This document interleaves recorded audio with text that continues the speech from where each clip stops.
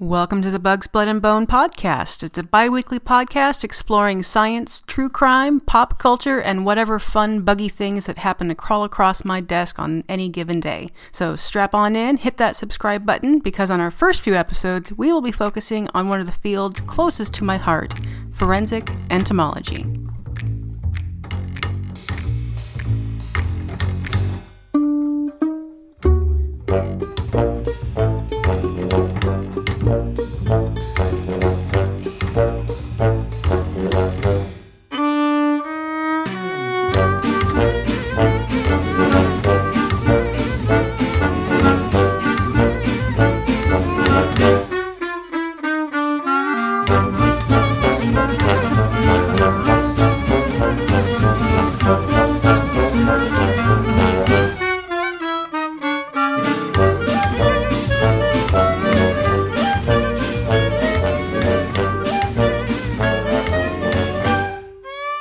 Welcome back to the Bugcast, and today we're going to go with a brief overview of forensic entomology, what it is and what it isn't. But first, let's start with some basic context so we're all coming from the same place.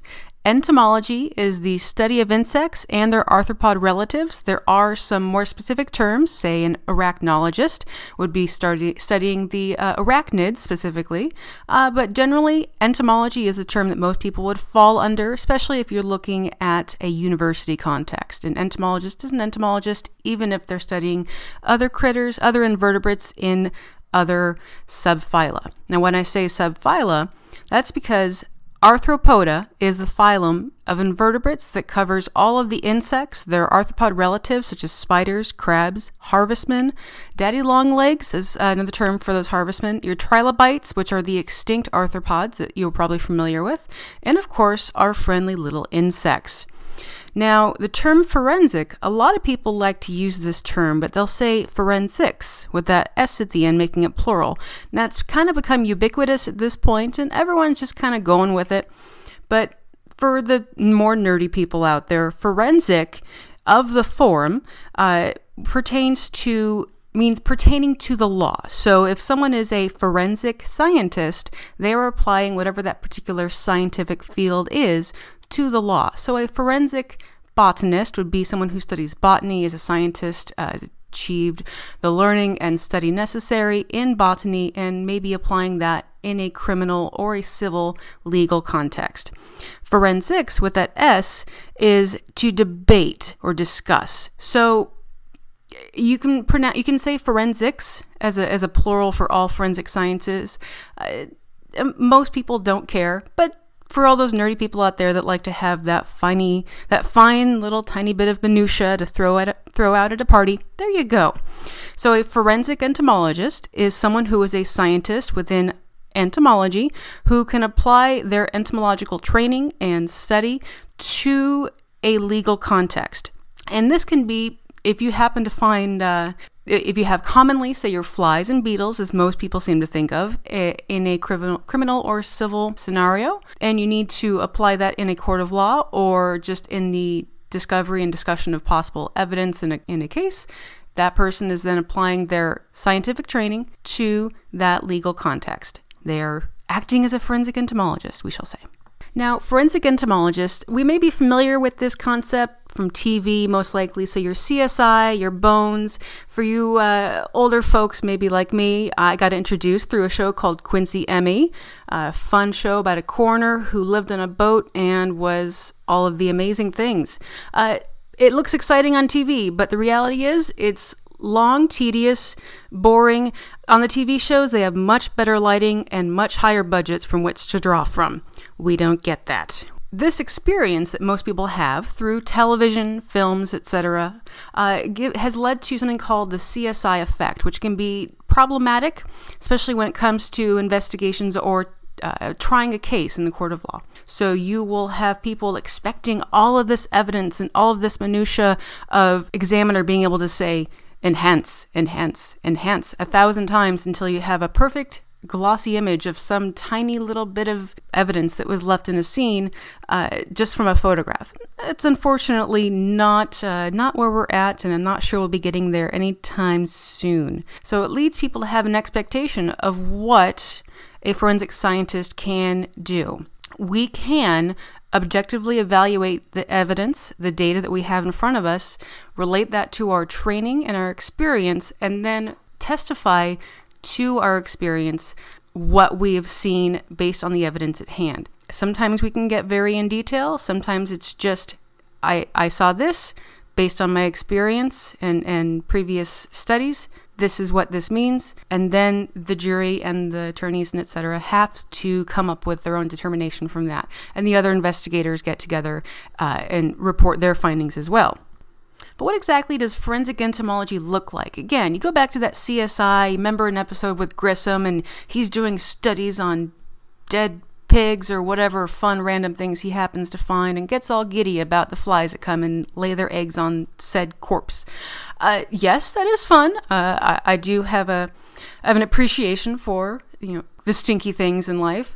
But there is far more to it than that. There are, in fact, 3 subfields of forensic entomology. Those 3 subfields would be medico-legal or your medico-criminal, which is what most people seem to think of.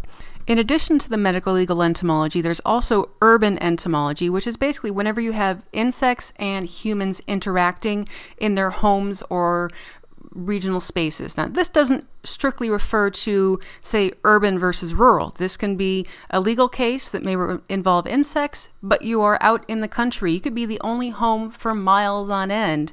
It still technically would be urban entomology. In addition, we have what's called stored food products entomology. This is whenever you have foods, whether it's the hamburger you got at the grocery store or a box of cereal that you got at the same time. This would be anytime you have pests infesting that food. Now, with those 3 in mind, your medico-legal, urban, and stored food products, I'm going to relay 3 little stories, and I want you to think about which of these is most commonly found in a legal context. Which of these scenarios is going to lead to a possible court case? It's a hot summer. Murder is afoot. A body has been found in the woods. Significant maggot mass has been found in the skull and a thoracic region, that's your chest, suggesting a possible wound in that location, possibly from a knife or a gun, something that would have attracted those bugs to that spot. That's your first one. Number 2. A home buyer purchases a home. It's an older home, maybe about 100 years, a nice Victorian home or something. They're out in rural Ohio. Finds a wooden beam in the basement.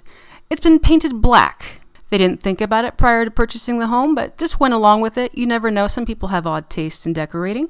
But they find, once they're cleaning it up, that there has been significant termite damage that they didn't see because of that black paint. In fact, the whole house seems to have, at one time, been treated or at least had significant termite activity. That's number 2. And finally, a family purchases a bunch of hamburgers at their local fast food restaurant. Pick your favorite or least favorite. It's up to you. By the time they get home to eat the burger, a maggot is crawling out of one of the burgers belonging to the children, and it looks all squiggly and disgusting, and the family flips out. Which of those 3 is most commonly observed in a court of law in the United States? If you said the first one, that lovely murder with the maggoty, massive maggots crawling all over the body, you are a wonderful person after my heart. But you would be incorrect. The actual answer to that one would be the second one. Urban entomology, urban forensic entomology, see the most legal cases in this country. This has actually led to many states, at the very least financial institutions, requiring inspections and approval of inspections to be conducted prior to home purchases. Many financing institutions will not allow financing to go through unless a licensed inspector, a wood-destroying insect inspector specifically, has done that investigation. Now, termites definitely are not my specialty, but they are fascinating little critters, and I'm sure later on down the road we will have an episode about those little wood-chewing guys. Now, if you thought that burger was going to be number 1, I can understand, because we hear a lot on the news, and I happen to agree. It's a very fun, very fascinating little field, and there's a little bit more to it than just a maggot crawling out of a burger. You may have heard at one point that there were beetles in your frappuccinos. There were not. Or that maybe there are moths in your cereal. There are. And my personal favorite, that there are wasps in your Fig Newtons. It's possible, but it depends. This is due to the legal allowances of insects and their parts in various food products. These are set down and must be followed. Otherwise, you are in violation of the law. The problem isn't so much that they are there, but that they are there in too high of a quantity above that legally allowed limit. Other times you may have products stored on the shelves that have been there too long and could lead to an increased infestation, either from poor storage methods or from the simple fact that there were parts in there that were left too long to do their thing. So you can bet your botfly that I'll be coming back to that in a future episode, because I happen to love talking about those little wasps in our Fig Newtons. And that's it for our first episode of the Bugs, Blood, and Bone podcast. Come on back in 2 weeks where we have our next episode on the early origins of forensic entomology, going all the way back to 13th century China. Following up through about the last 100 years, we'll give you a good overview of how we got to where we are today, a path that may surprise some of you. Coming weeks, we'll have some episodes on maybe termites, stored product pests, one of my favorite topics, entomophagy, which isn't so much about the bugs that eat you, but rather about the bugs that you eat on purpose.